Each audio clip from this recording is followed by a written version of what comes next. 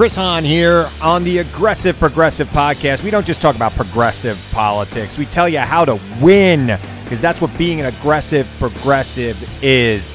Check us out every Tuesday. New episodes on Pandora, iHeartRadio, Apple Podcasts, or wherever you get your podcasts. Don't miss a week. The Aggressive Progressive Podcast with Chris Hahn.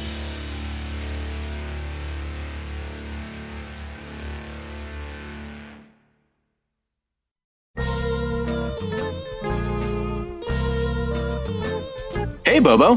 What's going on, Cliff? I don't know. I was going to ask you that. You look amazing. Have you been losing more weight? Nope, holding steady. Really? Did you get a haircut? Nope, just still cutting it with the home shears. Huh. Okay, well, then you must have gotten your teeth whitened or something like that. Nope. Well, you're radiant. I mean, you're not pregnant, are you? I used to get accused of that all the time, but no, I'm not. Well, what is it? Why do you look so good? It's my brand new Bigfoot and Beyond with Cliff and Bobo Heather Orange t-shirt that's so radiant. Oh my gosh, you're glowing. You're just illuminating this entire room. Unbelievable that one t-shirt can have such an effect. It's true, Cliff. This radiant glow all comes from wearing this brand new bitchin' t-shirt. Well, my goodness, where can I get one of those? You can go to BigfootandBeyondPodcast.com and order there at the top of the page. It says merchandise. That sounds easy. Yeah, you just click on that. It takes you straight to SasquatchPrints.com, which is Brandon Tennant's site. You know him. He's made all kinds of cool Squatch design t-shirts you've seen at all the conferences. So you go to BigfootandBeyondPodcast.com and click the merch link. It'll bring you right there. It'll change your life. It has mine already. You look amazing, Bobo. Thank you. If it makes Bobo look good, imagine what it would do for you. Act now to get your very own Bigfoot and Beyond with Cliff and Bobo t-shirt. Domestic shipping is free. For international shipping rates, please email SasquatchPrints@iCloud.com.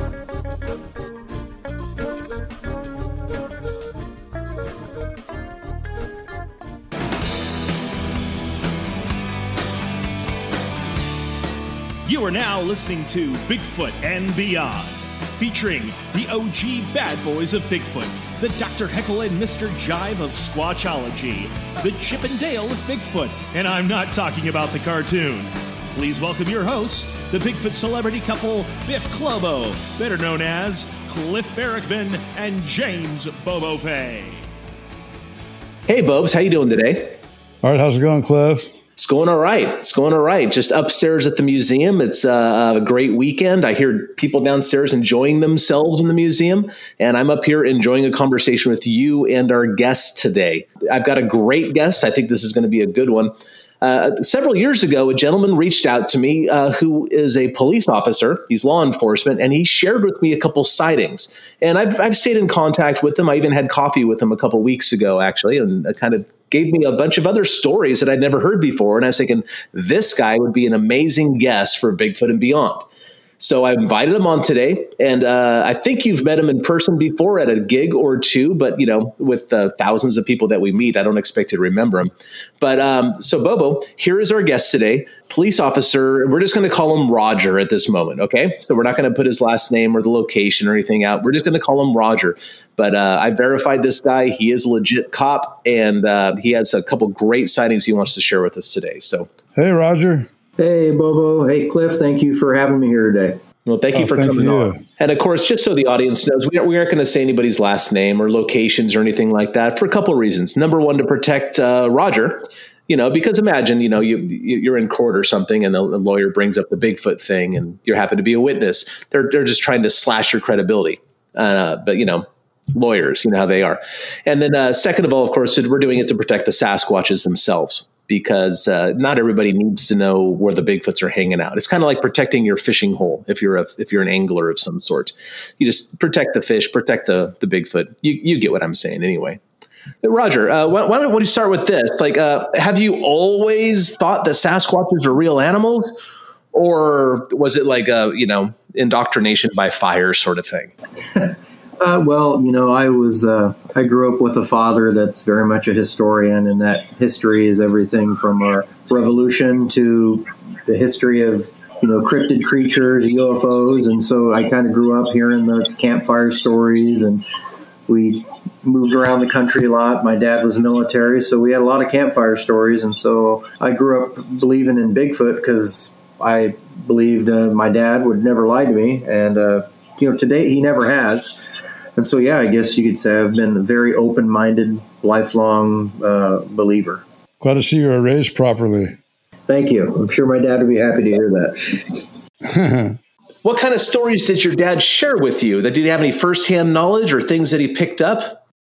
Well, interestingly enough, my dad was in law enforcement in Arizona, and I remember the story that stands out the most that he used to tell us was when he was a cop in Maricopa County, he had heard calls from guys that worked up north about the Mogollon monster, some kind of Sasquatchy story about the creature that lived up in the Mogollon Rim in Arizona. Yeah, above Grand Canyon. Yes. And a deputy he knew that went out there and had a fairly alarming experience.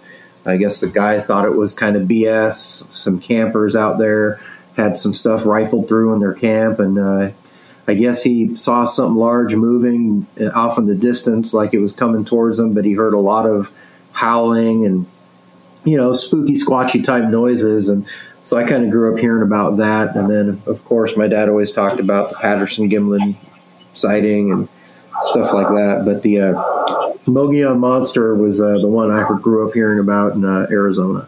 The 70s was a great time to be indoctrinated into this sort of like strange pursuit, I guess, if you want to call it a strange pursuit. I guess the outsiders do, I guess. But when you're in the middle of it all, it seems perfectly normal. So you grew up hearing these stories from law enforcement about other law enforcement officers and other sort of sightings in the area and whatnots. And then how long passed between then and when you started having any experiences of your own?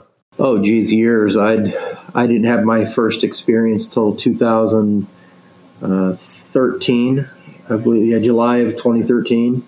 So a lot of years had passed, and I'd moved all over the country, and I'd moved to Washington when I was in the end of the 7th grade. Lived here from 7th grade till about 6 months after graduating high school, and then moved to Texas. And always wanted to move back to Washington, and so when I had an opportunity after being law enforcement in the Southwest for a while. Got out of the military, went into law enforcement in the Southwest, Arizona, Nevada area.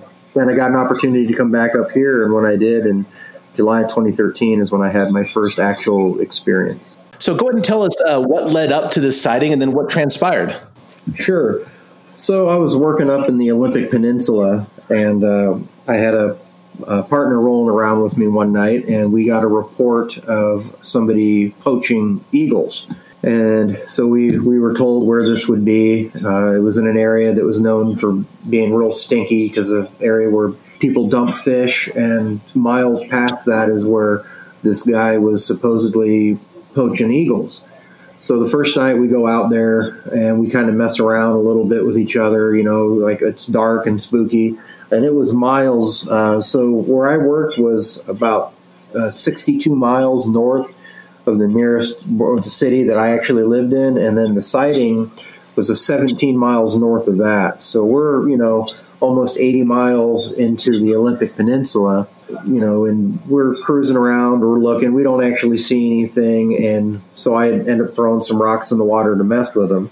Didn't think anything of it. It was definitely spooky, and it was this big wooden bridge across a creek that runs right out into the ocean.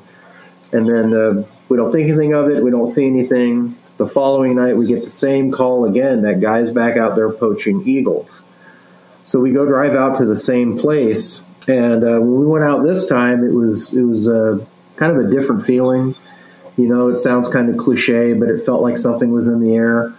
We got out of the car, and I said, let's check, because sometimes poachers will, they'll kind of pitch all their leavings from what they're doing and, try to hide it.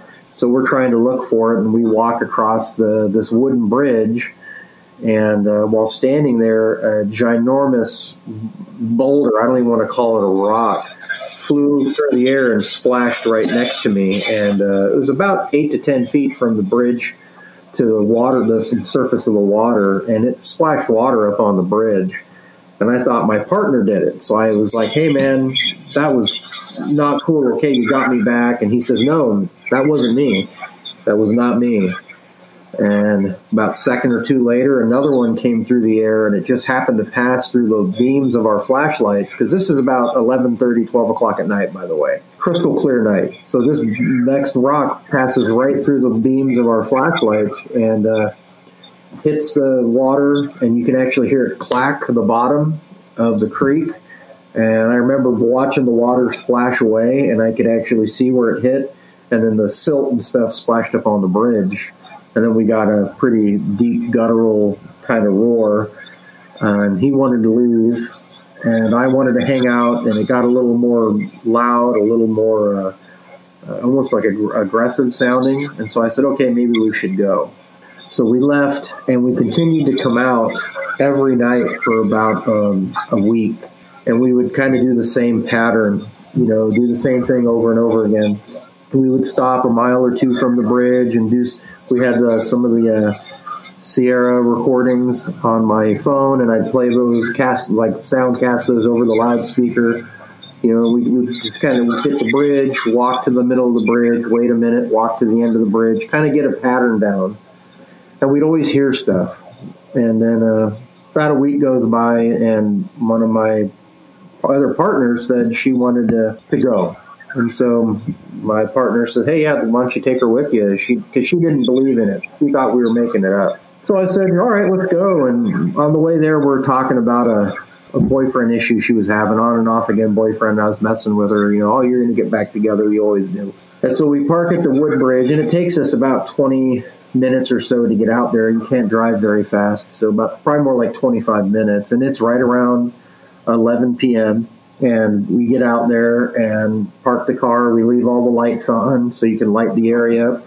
You can hear the ocean because we're not too far from the coast. It actually comes out to a river mouth, this creek. And I noticed right away, all of a sudden, there was no sounds. There was no sounds of the forest you always hear. It was like somebody flipped a switch, and it got real quiet. And we walked to the front of the car, and I look, and I hear, for a brief second, I heard like a rustling, and then something just stood up out of the bushes at the end of the bridge, which would have been the northwest corner of that bridge. And when it stood up, it almost looked like it was spring-loaded. Like, it was such force. And I kind of froze, and she screamed and backed up and fell over. When she screamed, I think it kind of startled it, and I'm looking at a 8-foot or so tall Sasquatch.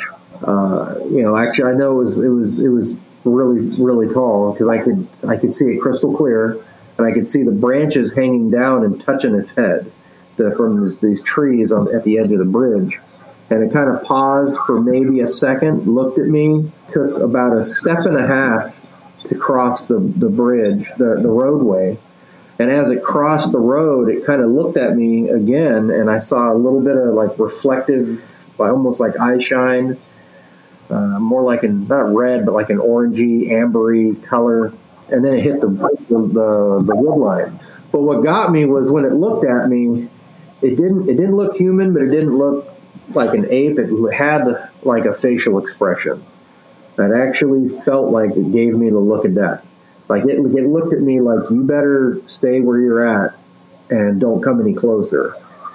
And it had like almost like dead looking fur hanging off of its arms, like when I go to the zoo and I see a yak or something, and the dead loss, the fur coming off of it.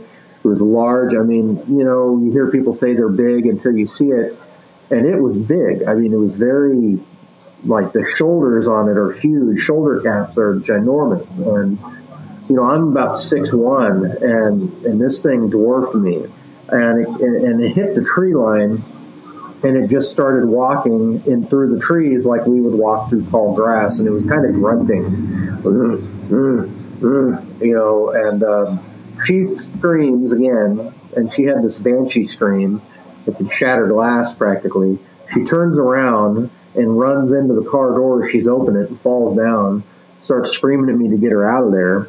I always slung a rifle because of just bears and stuff out there to be safe. And so So I'm standing there, and probably not the smartest day of my life, I ran towards it, and I used the light on my rifle, and I lit up the area it was at, and I could see a path where it was walking through this tree line, and I could hear it grunting, and when my light hit its back, it actually had like wiry, silvery gray fur across the back of its shoulders, like a silverback gorilla, and it was, I could see muscle movement, and it was grabbing these alder trees and bending them out of its way, like we would push tall reeds of grass out of our way. And I remember looking through my scope on my rifle for a second, and seeing I could see really close the hair, and I was scared. I didn't want to shoot it, but I remember thinking, like, if this thing turns around and runs at me and I shoot it, what if there's another one around? And it wasn't like looking at an animal. It was something that had a facial expression when it looked at me. And so I kind of looked around. I watched it walk another maybe 20 yards into the trees, and then it kind of the train drops down, and it was out of view. And so I remember running back to my car, and I had to be careful because this wood bridge had like big gaps in it. So if you don't watch yourself, you could drop through it and into the river, or if not, break your neck on the way down. And as I'm trying to run towards the car, I'm stopping and looking, and I can still tell where it's at because I can see the trees switching back and forth. And I could hear it howling. And not a howl, more just, again, like a loud, almost like a whoopy, grunty noise. And so I got in the car, I just threw my rifle in the back seat, and she's actually crying and screaming at me, "Get me out of here, get me out of here." And so we leave. We're driving down the road, and I get a mile down the road, and my heart's pounding like crazy because it was, I couldn't believe it happened. So we park. And I asked her, I was like, I got to ask you, what did you see? Because I don't want to feel like I'm crazy. And she said, I'm not going to answer. I can't answer you. I can't say something like that. And I said, just tell me. And she said, whatever it is, it's not supposed to exist, and it's walking on two legs. And I said, okay. And we drove back. I dropped her off at the station, and I went in later to check on her, and she was pretty shook up, and she was trying to keep herself pretty composed. You know, I went home and told my wife about it, and she could tell I seen something. I told her the same thing. I'm like, I can't believe I just saw that. And as spooky as that was, I don't know if I really want to see that again. And the next day I said, you know what, I got to bite the bullet. And it was about 5:20 in the evening. I actually went into work a little early because I just wanted to kind of like, you know, get back on the horse, as Dr. Phil says in every episode. And so I drove back out there to that location. There was a branch, actually, a pretty large branch off of the first tree you hit when you kind of drop down into where this bridge is. Looked like it was twisted off like you would twist a straw. And there were pieces of shrubbery kind of ripped out of the ground and some stuff bent over. And I had taken pictures of this and written a report, and that report was mysteriously deleted after I had written it. And it was a pretty spooky event. We continued to go out there till about the 17th of July or I think it was the 21st of July is when we stopped going out there, because it was odd. It was like all of a sudden we'd go out there, we'd still hear stuff. I never saw anything like that again, but we would still hear sounds and vocalizations. And then the last night we went out there, it was like walking into an empty house. It was all of a sudden, there was just, it was like we never heard anything else again. Like they just moved on.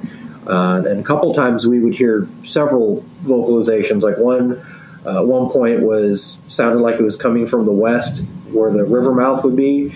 And then one or two more northeast on the opposite end and across from the bridge. So it was kind of weird. But after the 21st, we never heard anything out there again. And I went several times later on, and we never heard another thing out of that. So that was my first big experience. Stay tuned for more Bigfoot and Beyond with Cliff and Bobo. We'll be right back after these messages.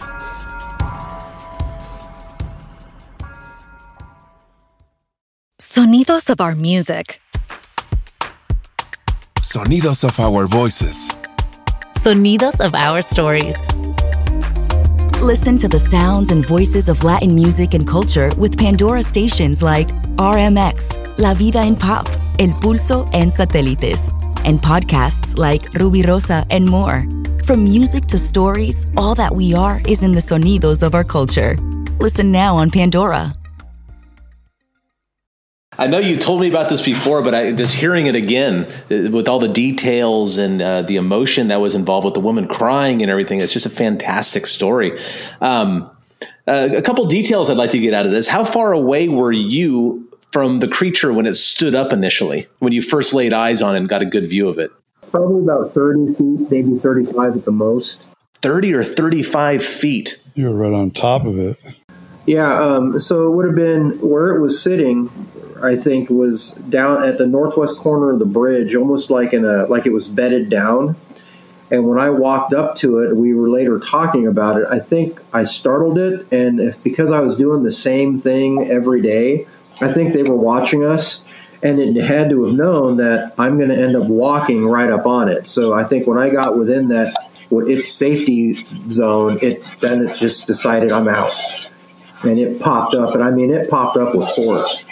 Yeah, so it was a little spooky. When you went back the next day, did you look around for footprints or anything? Or I did, and the odd thing was we found a really, really light impression, and I'd taken it. I wish I'd have kept the pictures myself. I have a couple from there that are really hard to see, but the good ones I uploaded, and they're with wherever that report disappeared to. But we found one wide, almost looks like a pad print, but the ground is super hard there, and I actually jumped up and down on the soil, and I couldn't even make a dent with my boots, and I weighed 265 pounds, and I wasn't able to make a dent in the soil there at the end of the bridge, and there was I could see like that path where it walked, but I couldn't find any discernible tracks, but just you could see the path through the trees where it kind of barreled. I don't even want to say barreled through because it glided through like deer go through bushes. It looked like it was just an effortless, walking through there. And so that was it. But no, I couldn't find any really good discernible tracks. I did find the area it was bedded down though. And I didn't think about it at the time. I wish I would have looked for fur or something, but I was trying to be brave and go back out there, and I saw the area where it was all squished down like a ginormous animal was laying there, which was it. And after about 10 minutes, I thought, okay, brave enough. I'm getting back out of here because I'm by myself. Now, since you are law enforcement and you're a trained observer in various ways, I'm just curious, could you guesstimate the speed with which it walked away? Geez, that would be a hard one. If I had to compare it, it walked away it looks like it's taking a stride. Like it looks like it's at walking pace, but I would have to be in a pretty hefty jog to keep up with it. Oh, that's actually really solid, because even if you said like 7 miles an hour, that's meaningless in a way. But if you had to jog to keep up with its casual walk out of the area, that's something I can wrap my head around. Yeah, I would have to be at a pretty good jog. I mean, if I sprinted, I could catch it, but I'm sure if I did that, it'd just disappear. But I would have to be at a pretty good jog to maintain the same speed as it was walking. Well, people might be surprised about this, but I was really close to going into the academy to become a sheriff deputy up here. I always thought to be a night patrol deputy sheriff in a rural county, you're getting paid to be a squatcher with decent equipment. You got spotlights, you can get thermal. I always thought, man, this is a real squatcher's job.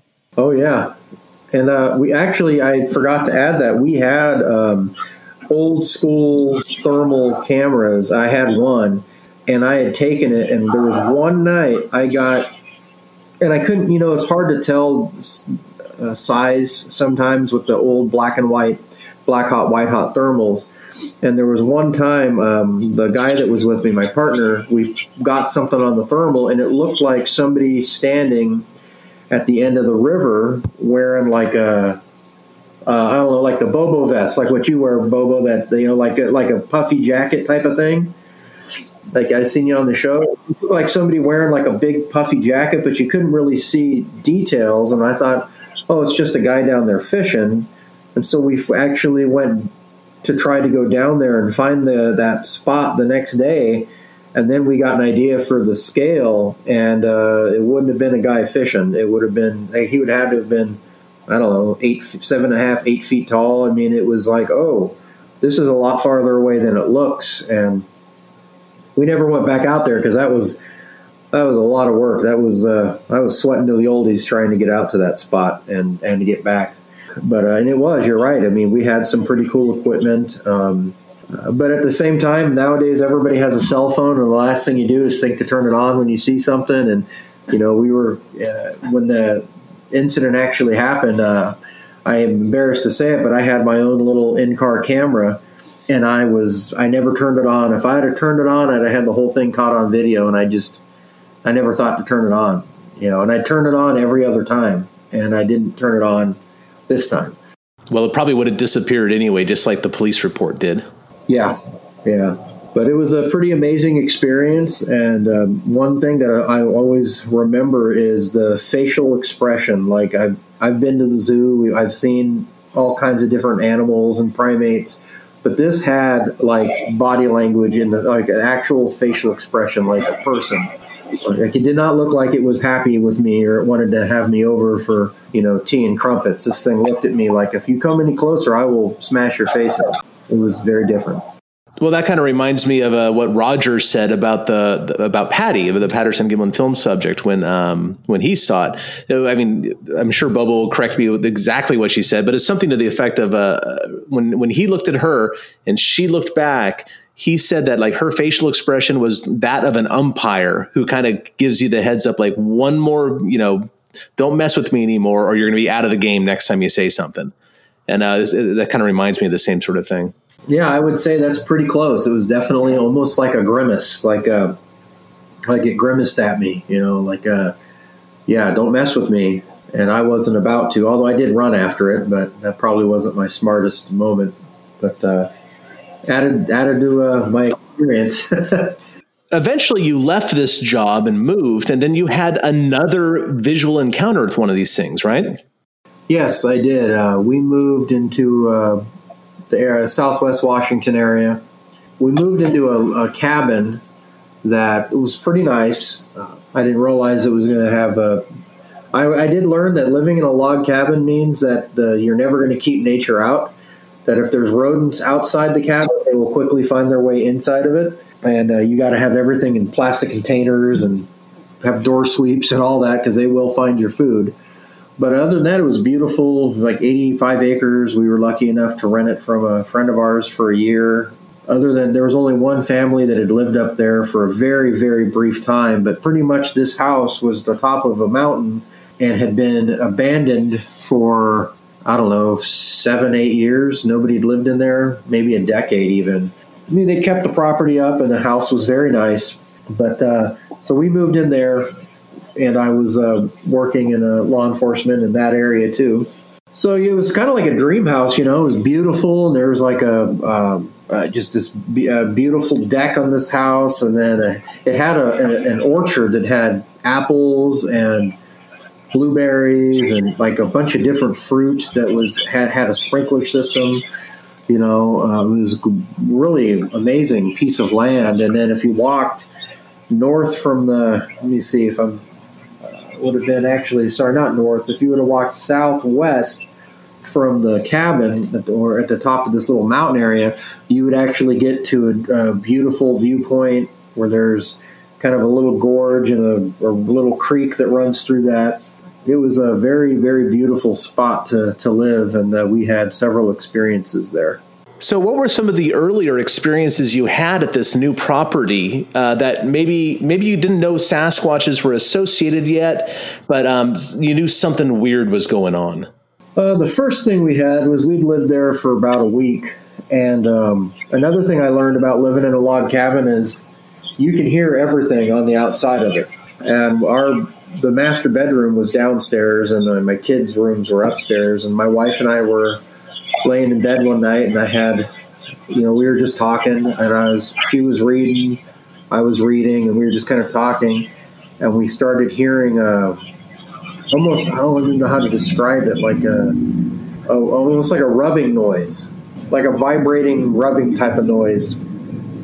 And she said, "Hey, what is that?" And I had to kind of listen for it. And then I listened, and I'm like, "Yeah, I kind of hear like a weird buzzing, kind of vibrating noise." And then we heard something big brush up against the side of the cabin, like I thought it was a bear. I thought, you know what, there's fruit out here. I bet you this is a bear. And then you could hear like breathing, like a real heavy, dry breathing. And I said, that's got to be a bear. And where I was laying would have been probably the fourth log up, and probably where I could hear it would have been around my chest height against the wall when I stood up, and I'm listening, and I could hear something sliding across the logs. And I said, well, I'm going to go check it out. And when I went outside, as soon as I hit the door and I grabbed a rifle, and I heard something take off into the trees. And the tree line on that side of the house was within 3 feet of the house. Stay tuned for more Bigfoot and Beyond with Cliff and Bobo. We'll be right back after these messages.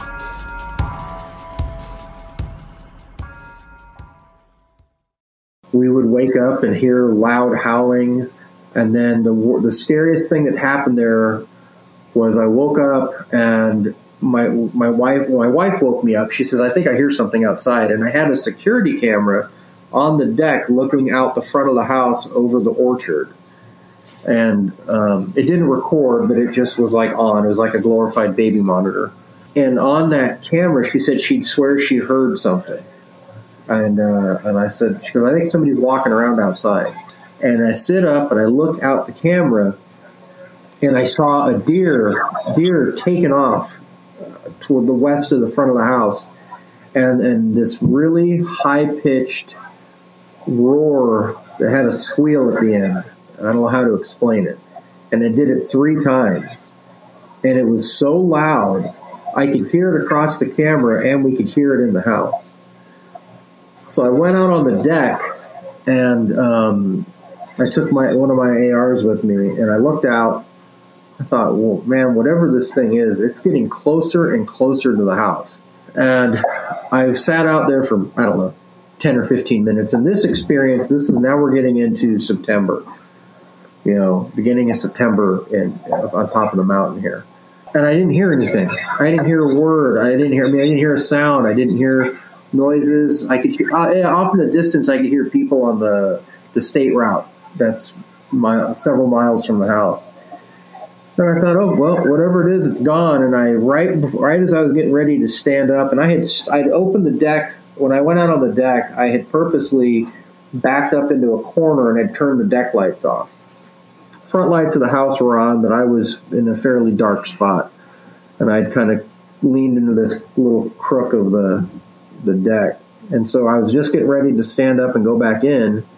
And then I heard stomping, like somebody stomping 2 feet, like 2 feet. And I'm like, what the heck is that? And so I kind of peek out, I lean forward, and I hear something walking out of the orchard. And then I hear the gate from the orchard swing shut. And then I heard like a And I'm looking, and as I look, there's a trail so there's the path for humans to walk down. There's steps, manicured little steps and handrails that go down to the orchard. But there's actually like a deer path that comes out on the west end of the orchard and comes up right by the house. And the sound that I was hearing, I couldn't see anything, but I could follow the sound coming up the path to the orchard, from the orchard towards the front of the house. And as I looked over the front of the deck, I could see a dark silhouette, and I could see air, like the steam from somebody's breath, but a lot of it, breathing, and I could see that rising from that spot. And then I could hear every now and then I could hear like the like just something sucking in a lot of air, like lungs working, not like it was trying to growl, like it was the physical function of whatever that thing is breathing. And I was like, oh my gosh, this whatever it is, it's looking right at me.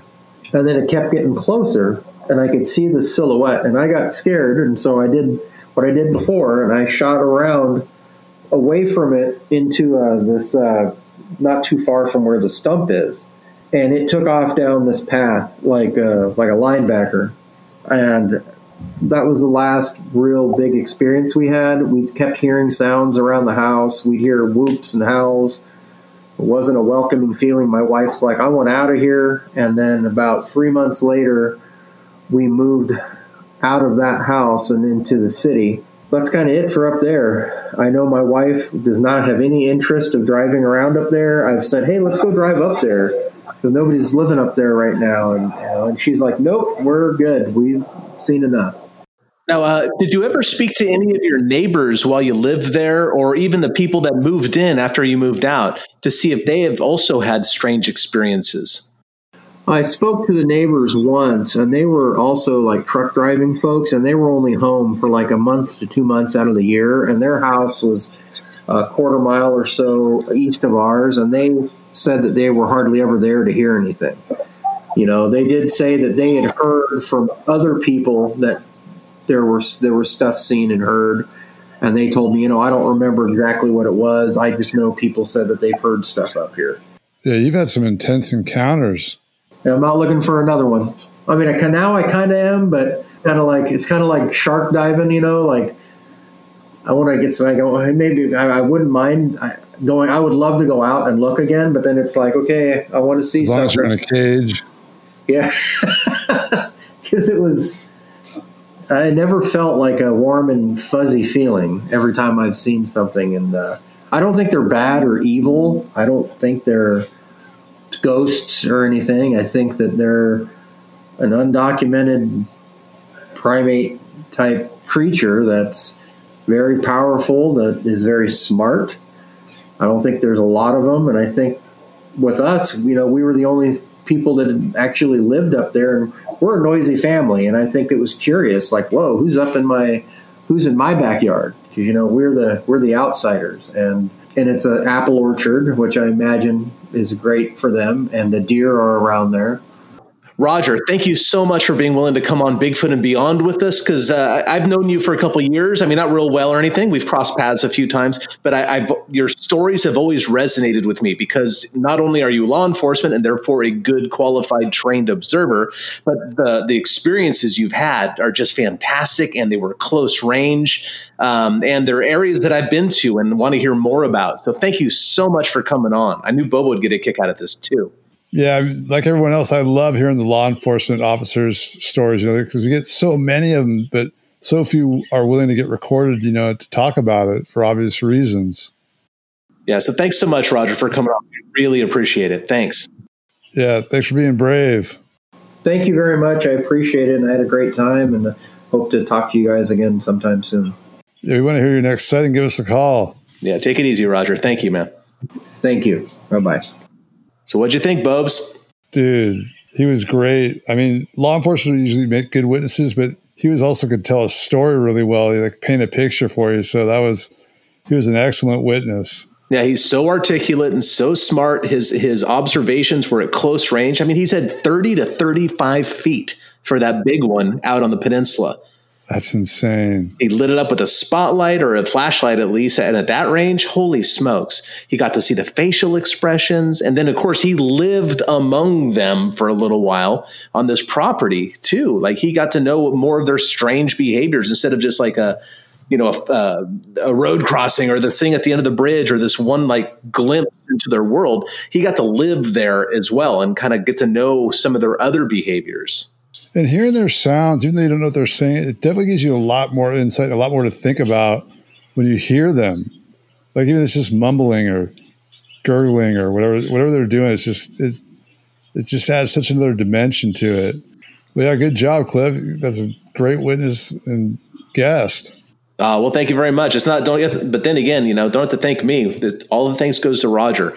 His braveness coming out and willing to share it, and just kind of being aware that these things are out there. Because a lot of cops or a lot of people in general don't realize they're there. They just write the whole thing off. So when they do encounter one, they don't know because they haven't been versed in it.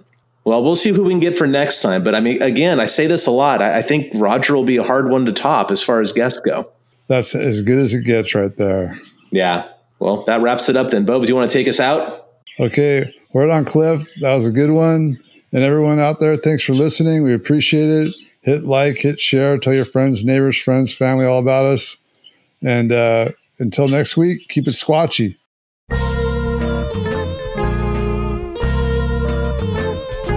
Thanks for listening to this week's episode of Bigfoot and Beyond.